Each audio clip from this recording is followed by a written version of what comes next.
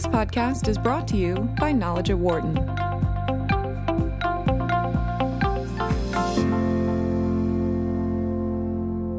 Facebook has dealt with numerous criticisms on its policies, data, privacy, and more. We've seen Mark Zuckerberg and Sheryl Sandberg testify before Congress. We've heard the stories about whether people should stop using the social media site because of its failings to deal with fake news. But the goals of Facebook are now fairly different than those of only a decade ago. It was considered a social good and something that was changing communication between friends and family members. Roger McNamee, a former early investor in Facebook, thanks to his relationship with Zuckerberg, digs into Facebook's current, future, and past in the new book, Zucked, Waking Up to the Facebook Catastrophe. And it's a pleasure to have him joining us right now. Roger, thank you very much for your time today. No, Dan, I'm really psyched to be there. I'm a Phillies fan, so I'm really psyched that pitchers and catchers have reported. Well, I am too. Thank you very much for coming on the show today. So when you look at it, and obviously this has been a very much talked about company over the last couple of years, what do you think within the structure of the company or how it has played itself out really has gone wrong? Well, so the key thing to understand from my perspective was I'd spent 34 years as a tech investor and really a tech optimist. I was lucky enough to get there before the personal computer industry was really started. When I met Mark Zuckerberg in 2006, he was 22. The company was 2 years old. He had a huge business challenge he was facing, and I was asked to come in and give him some advice. Yeah. And it happened that I was able to help him through that problem, and that began a 3-year period where I was one of the advisors who was close to him. And it was, I will tell you, I thought he was amazing. I thought that Facebook had absolutely solved a core network issue. What we had discovered in the past was that when networks get more than tens of thousands of people large, if you allow anonymity, then trolls, bad guys, basically take over and bully everybody else. And what Mark had done was he had real identity, and he also had real privacy controls. The problem was he also had an opportunity to be the largest network in the history of humanity, and the goal of connecting everyone in the world conflicted with that original design criterion of requiring real identity and having real privacy. And so those things went away. And by the way, when I first saw the issues in 2016, and I reached out to Mark and Sheryl Sandberg in October of 2016, I had thought that the issues were specific to Facebook, around, and it was around the business model, this notion of advertising where what you're really trying to do is to manipulate people's attention, using things like likes and notifications in order to sort of entice them to come back, and then appealing to fear and anger in the way that you organize the news feed in order to get people to share stuff, that model was unique to Facebook. It turns out it's not. It exists on Facebook, it exists on Instagram and WhatsApp to a degree, but very specifically on YouTube and parts of Google as well. And so it's actually an industry-wide problem. The business model has been so successful that these companies, they have legitimate economic power, but they've also gained really political power, where they dominate the public square in every democracy. And that's really unhealthy because they're not elected and they're not accountable, and they haven't yet shown the kind of maturity to deal with that kind of responsibility, to understand that they really have to protect the people who use their products. And I don't blame them as people. I really don't. I really think that this is a combination of the larger culture that Silicon Valley's evolved to and these business models that created so much success that they got in their own little bubble and just didn't realize the damage they were doing. Well, it's interesting because when you think of what America has been, over the hundreds of years, the idea of capitalism is one that obviously has been prevalent, to be able to try and be successful and make the money that you can. And I guess that social media sites were not considered that at the outset. They are obviously now. And you can see how there is a changing dynamic because of this right now. Well, and I think they came along at a moment in time when things were possible that had never been possible before. You could never build a global network like Facebook until exactly the time they showed up. And we did not have an economic environment before then either where literally anything goes. and there's no regulatory restraint. There are no countervailing forces. No government's really in a position to change the behavior of these companies. And the truth is, they've evolved from what I would describe as capitalism to some new business model. And it works like this. In advertising, the person who reads the magazine or watches the TV show isn't the customer. They're the product. The customer is the advertiser. In the model that Facebook and Google have evolved, they've gone beyond that. Right. Now they gather data not to make their product and service better for the person who's using it, but rather they gather the data to do other things that the person whose data they're using may not even get a benefit from. And that, there's a Harvard scholar named Shoshana Zuboff who calls this surveillance capitalism. Okay. Whatever word you want to put to it, it's a new business model, and it has this fundamental flaw in that the vast majority of the population doesn't enjoy enough of the benefits to justify the harm that's being done. So when you factor in what's going on with Facebook right now and throw in Google obviously in there as well, what does this potentially mean looking down the road for our society? Well, Dan, this is the real thing that scares the heck out of me. So I think there are 4 classes of problem that we need to address. And my book is, imagine when I wrote this book that I started at the beginning thinking these guys were perfect, right? I was, a cheerleader. And, as I'm a little bit like Jimmy Stewart in Rear Window, I see something that looks like totally wrong, and I pull on the thread. And the book describes my journey of discovery and helps you, as the reader, understand what's going on. And there are 4 problems. One relates to public health. Essentially, these products manipulate attention. And in really little kids, the consequences are horrible. In teenagers, there's a lot of bullying on products like Instagram. And, with adults, of course, you have what are known as filter bubbles, which is this concept of reinforcing the things you already like to the point where you live in your own reality. And it's really aggravated the nature of conflict in the U.S. that left and right can no longer talk to each other. The second class of problems just deal with democracy. It comes directly from that problem of public health, because these products essentially allow politics to change from politicians persuading us to they can now use the advertising tools of these companies to manipulate, essentially to appeal to the weakest issue for each voter. And you can either suppress votes or, in some cases, change votes by appealing to things that are unique to each voter and may have absolutely nothing to do with the electoral process going on. The third issue is privacy. Privacy is the thing that we've had the most conversation about, and people really don't understand it. They say, hey, my data's already out there. They say, I got nothing to hide. And those things are demonstrably true, but they're not the point. Now the problem is the way they use your data to affect other people. Yeah. And that's a big problem. And then the last thing, and this is the one where, if you're at Wharton, this is a big deal. These guys are acting like monopolists. Yeah. So it's impossible to do a startup today to compete in their markets, and we're long past the time when there should be dozens of people creating alternative visions, more decentralized, more, if you will, user-friendly, more humane approaches to this technology. We're joined by Roger McNamee, who is the author of the book Zucked, Waking Up to the Facebook Catastrophe. Your comments are welcome at 844-WHARTON, 844-942-7866. Or if you'd like, send us a comment on Twitter at BizRadio132 or my Twitter account, which is at Dan Loney, Loney 21. Roger, one of the other big questions surrounding the companies like Facebook and the other social media platforms is whether or not they are going to end up being regulated by the U.S. government in the years to come. Well, and obviously having some of these executives in front of Congress probably leads us further down that path. Well, so Dan, I think we have to look at a lot of different things. The good news is that we, the human beings, formerly known as users, have more power in this thing than we realize. We do have the power to change our behaviors.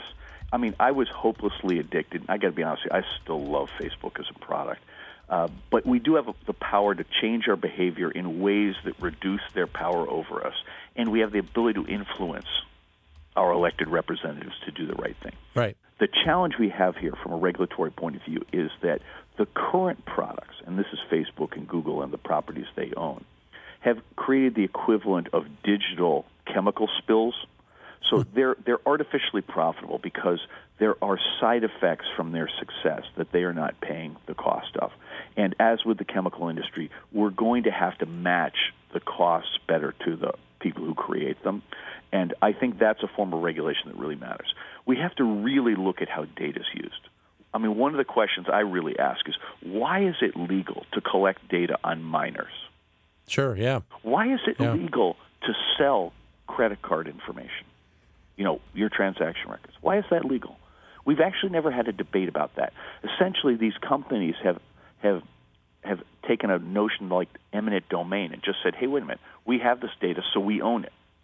And I'm not sure that's right. And I'm not sure it's right to sell geolocation data, because between the credit card data and geolocation, you can create a really, really high-resolution map of anybody, even people who are not on Facebook and Google. And so I find that very troubling. The other issues are the ones looking forward.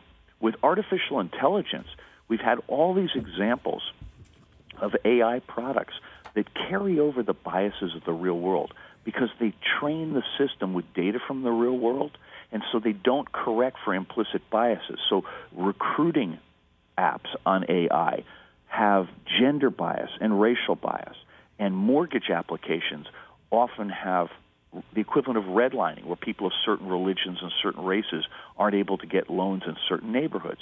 And that's ridiculous. It's totally unnecessary, and it really shows a lack of care and judgment.